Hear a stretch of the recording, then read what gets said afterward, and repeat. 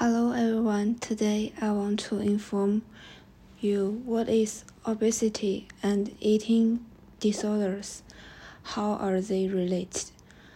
Like most things, obesity is a complex question about which is dangerous. Nevertheless, we still try to make sense out of conflicting theories and give answers to people who struggle to be obesities with young, thinness, and the perfect body. The current healthcare debate, when it focus on food at all, focus on obesity. Over third of Americans are either overweight or obese, and we run the risk of making things a lot worse. More people could get catch in a grip of eating disorders. Eating disorders and obesity are usually seen as a very different problems, but actually they share many similarities. In fact, binge eating is common among people with eating disorders and people who are obese. Body dissatisfaction and unhealthy dieting practice are linked to the development of eating disorders, obesity, and other problems.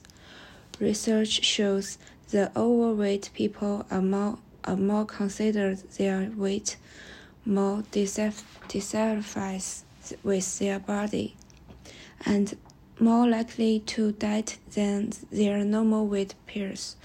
Yo-yo dieting repeats the cycle of weight loss followed by every increasing weight gain when hunger immunity wins. They overfeed, then they clean up vomiting. That is considered a diet disorder and may lead to weight gain. More than 1/3 obese people report their difficulties in the weight loss treatment program. They believe that this kind of eating behavior is helping for preventing loneliness and depression. Conversely, this kind of feelings can cause begin eating problems. A person may binge or overeat of emotional reasons, including stress, depressions.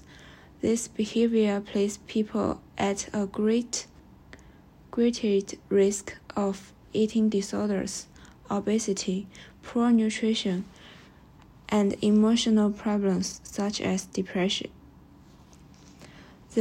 So what causes obesity and eating disorders?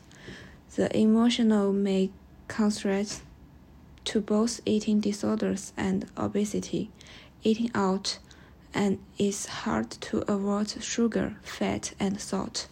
Now people prefer to buy fast food because it is cheap and tasty, but it is not healthy, and eating food high in sugar, fat, and salt make us eat more food. The lazy lifestyle make us more rigid to exercise.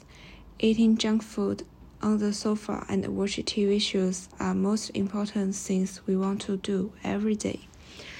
Stress, emotional factor, and poor sleep can also make people become obese.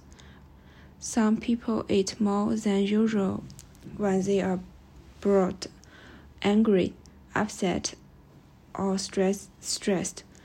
Less people sleep, more likely to be overweight or obese. This is because hormones that they are released during sleeping control a place, and the body's use of energy. They eat when their bodies do not need food. So what can we do? What can we do about obesity? This is simulated. His answer is eat less and excess more.